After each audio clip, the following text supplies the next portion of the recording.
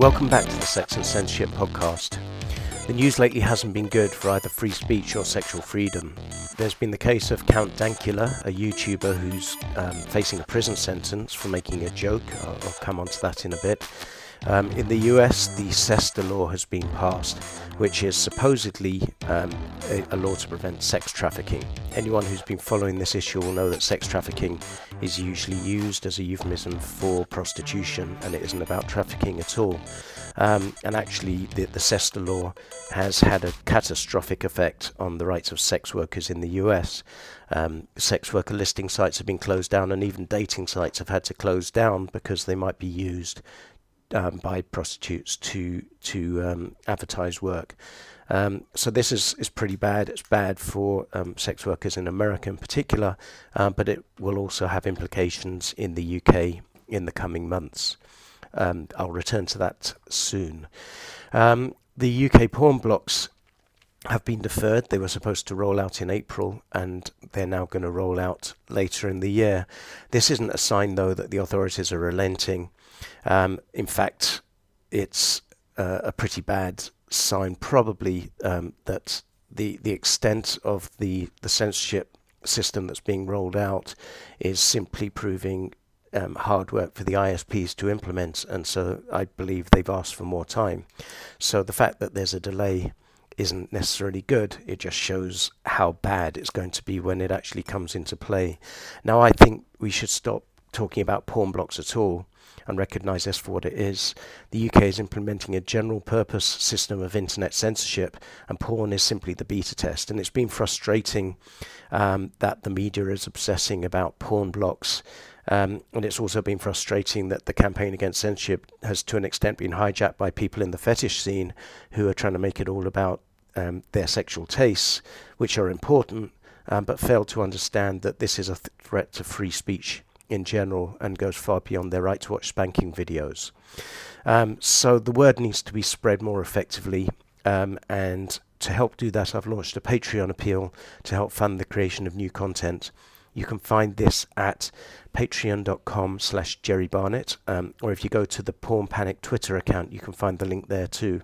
And literally even $1 a month will make a difference and help fund new content to defend free speech and to oppose sexual repression. And now to the main story. Last week, a YouTuber known as Count Dankula appeared in a Scottish court and was found guilty of being grossly offensive. His crime was to publish a video of his girlfriend's pet pug doing a Nazi salute in response to phrases like "Sieg Heil" and "Brace yourself, gas the Jews." Before I continue, I'm going to mention at this point that I'm Jewish and that members of my family died in the Holocaust. I don't think the Holocaust was funny. Let me also say that I think the idea of a pug doing Nazi salutes in response to anti-Semitic language is quite funny. Not just despite being distasteful, but because it's distasteful. Years back, when I heard about a comedy movie being made about the Holocaust, I was a bit outraged. If Facebook had existed at the time, I might have let myself get worked up into a righteous frenzy. But the film, La Vita è Bella, or Life is Beautiful, was brilliant and it was funny. So to anyone who says you can't joke about the Holocaust, let me tell you, you're wrong. Not only can you joke about the Holocaust, but Holocaust jokes can be funny. I constantly feel the need to remind people of this when discussing free speech. Watch my lips. Words are not actions. Speech is not violence. Offence is not injury. All censorship rests on confusing this point and persuading people that words are dangerous. So offensive jokes can be funny. Censorship isn't funny, though. Censorship is an attack on the community's ability to deal with offensiveness and hatred. Does anyone seriously think that Jewish people are made safer by locking up people like Count Dankula? Hatred against Jews is indeed rising, and it's not just focused on the fascist right anymore. The favourite myth about Jews is that we have great power. All anti-Semites are gullible fuckwits who tend to believe anything that might appear on a blog, and now here's a Scottish judge helping confirm what they already believe, that somehow Jews are privileged people with magic powers who secretly run the world and receive special treatment. Predictably, the verdict was followed by a spike in online anti-Semitism, which has already become more acceptable than at any point since the 1940s. A rabbi who gave evidence against Count Dankula came in for a torrent of abuse from online wankers after the verdict. I have every sympathy for Jews and other minorities that found the video distasteful and who might find the current climate uncomfortable. I do in many ways. I disagree with the rabbi, though, that this should be classified as a hate crime. If censorship isn't funny, then censorship of comedy is even less funny. Comedy isn't only about light fun. It's an outlet for pain, and it's a way of dealing with difficult issues. The trickier the subject, the funnier the comedy can be, at least in the hands of a skilled comedian.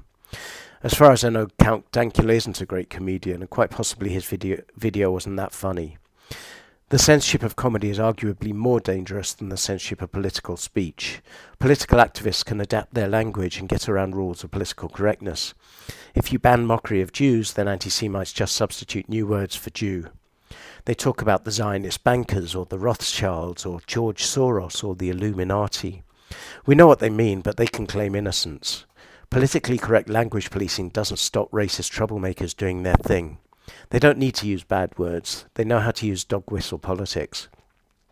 So they talk about being swamped or immigrants committing crime. They stay within the rules of political correctness, and they're more dangerous as a result. So political correctness isn't about defending minorities or about being nice. It's a tool of bullying. It makes people think that they have the right to tell other people to shut up, and mostly it's a tool that's wielded by the middle classes against working class people. I don't know if you've noticed this, but it seems the more PC people are, the less diverse their own social circle tends to be. The most painfully PC people I've met will have the most narrow middle-class monocultural circle of friends. I always wonder with these people, how the fuck do you live in a city like London and maintain a social circle like this? Censorship of the most human aspects of culture, including comedy and including sex, is a signal that society has gotten itself into a really dark place. You couldn't find a better proxy measure of fascism than the fact that comedy or sex are being censored. But the government and the judicial system are only a small part of the problem. The mob is more dangerous than the government, and the mob has been shutting down offensive comedy for years now. It was a PC backlash to a joke about 6 years ago that made me take a step back and have a look at my old tribe, the political left. The joke was by the comedian Richard Herring, who's pretty funny and can be slightly edgy, but he's certainly not at the offensive end of the comedy scale. In a newspaper column, he wrote about a put-down he'd used on a female heckler. He had said, quote, "You're a bit talkative, aren't you? You're loquacious. It's annoying. You're the one woman in the world where a man would put Rohypnol in your drink and then leave you in the pub." So we know what he's insinuating, right? It's a joke about rape. Well, in fact, it's a joke about not raping someone. It's also a great put-down, and it deserved a laugh. What Herring hadn't bargained for was that a bunch of sour-faced wankers would take to Twitter and start whining that you can't joke about rape. But yes, you can joke about rape, just like you can joke about the Holocaust. It may not be funny, but then no one will want to hear your jokes anyway. But it's worth reflecting on the sudden nature of this change in society.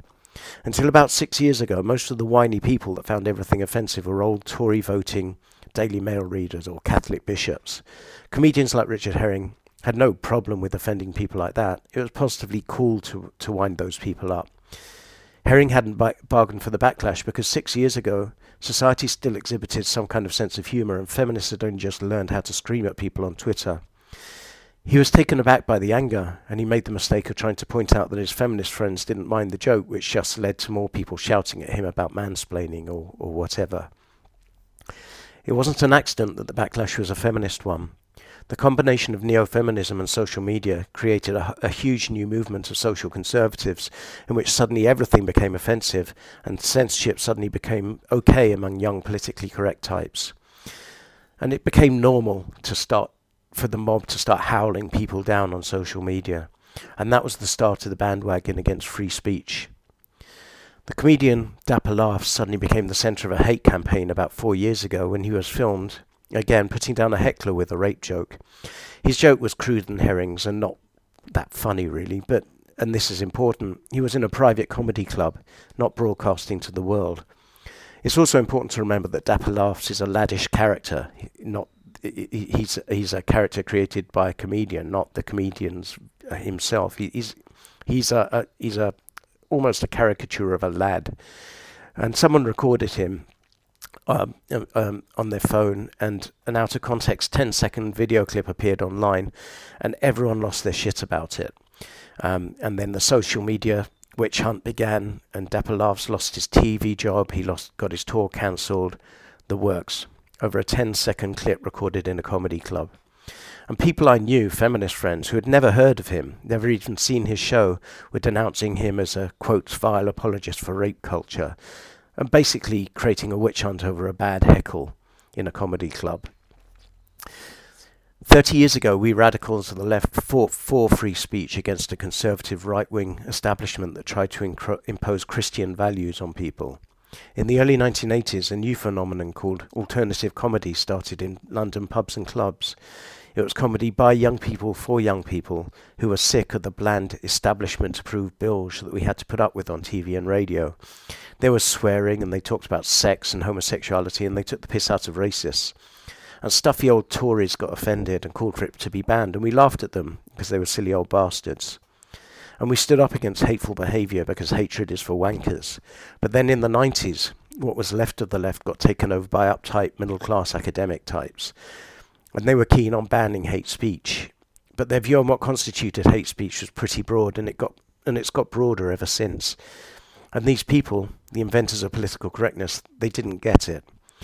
They didn't get that you can't silence comedy, you can't silence humour. When communities are divided, you work to unite them. You reach across the lines and you get people to talk to each other. Shouting racist abuse is now seen as beyond the pale, but I think this misses the point. When you have two angry communities that dislike and misunderstand each other, shouting abuse at each other is the first step in communicating. It may not be pretty, but it's a step to something better. If you shut that down, you close down the chance to bridge the gap. This isn't to say that teaching pugs to do Nazi salutes is helpful in any way towards community relations, but sending people to prison for doing so is certainly not helpful. The only people that benefit from this are the far right, who see the verdict as a recruiting tool. When there's a community divide, about the worst thing you can do is tell one side to shut up while patting the other side on the head and saying, "Oh, was the white man saying mean words to you? There, we'll stop him doing that again." It's bullying, and it's racist, and it's patronising all at the same time. Political correctness has run its course.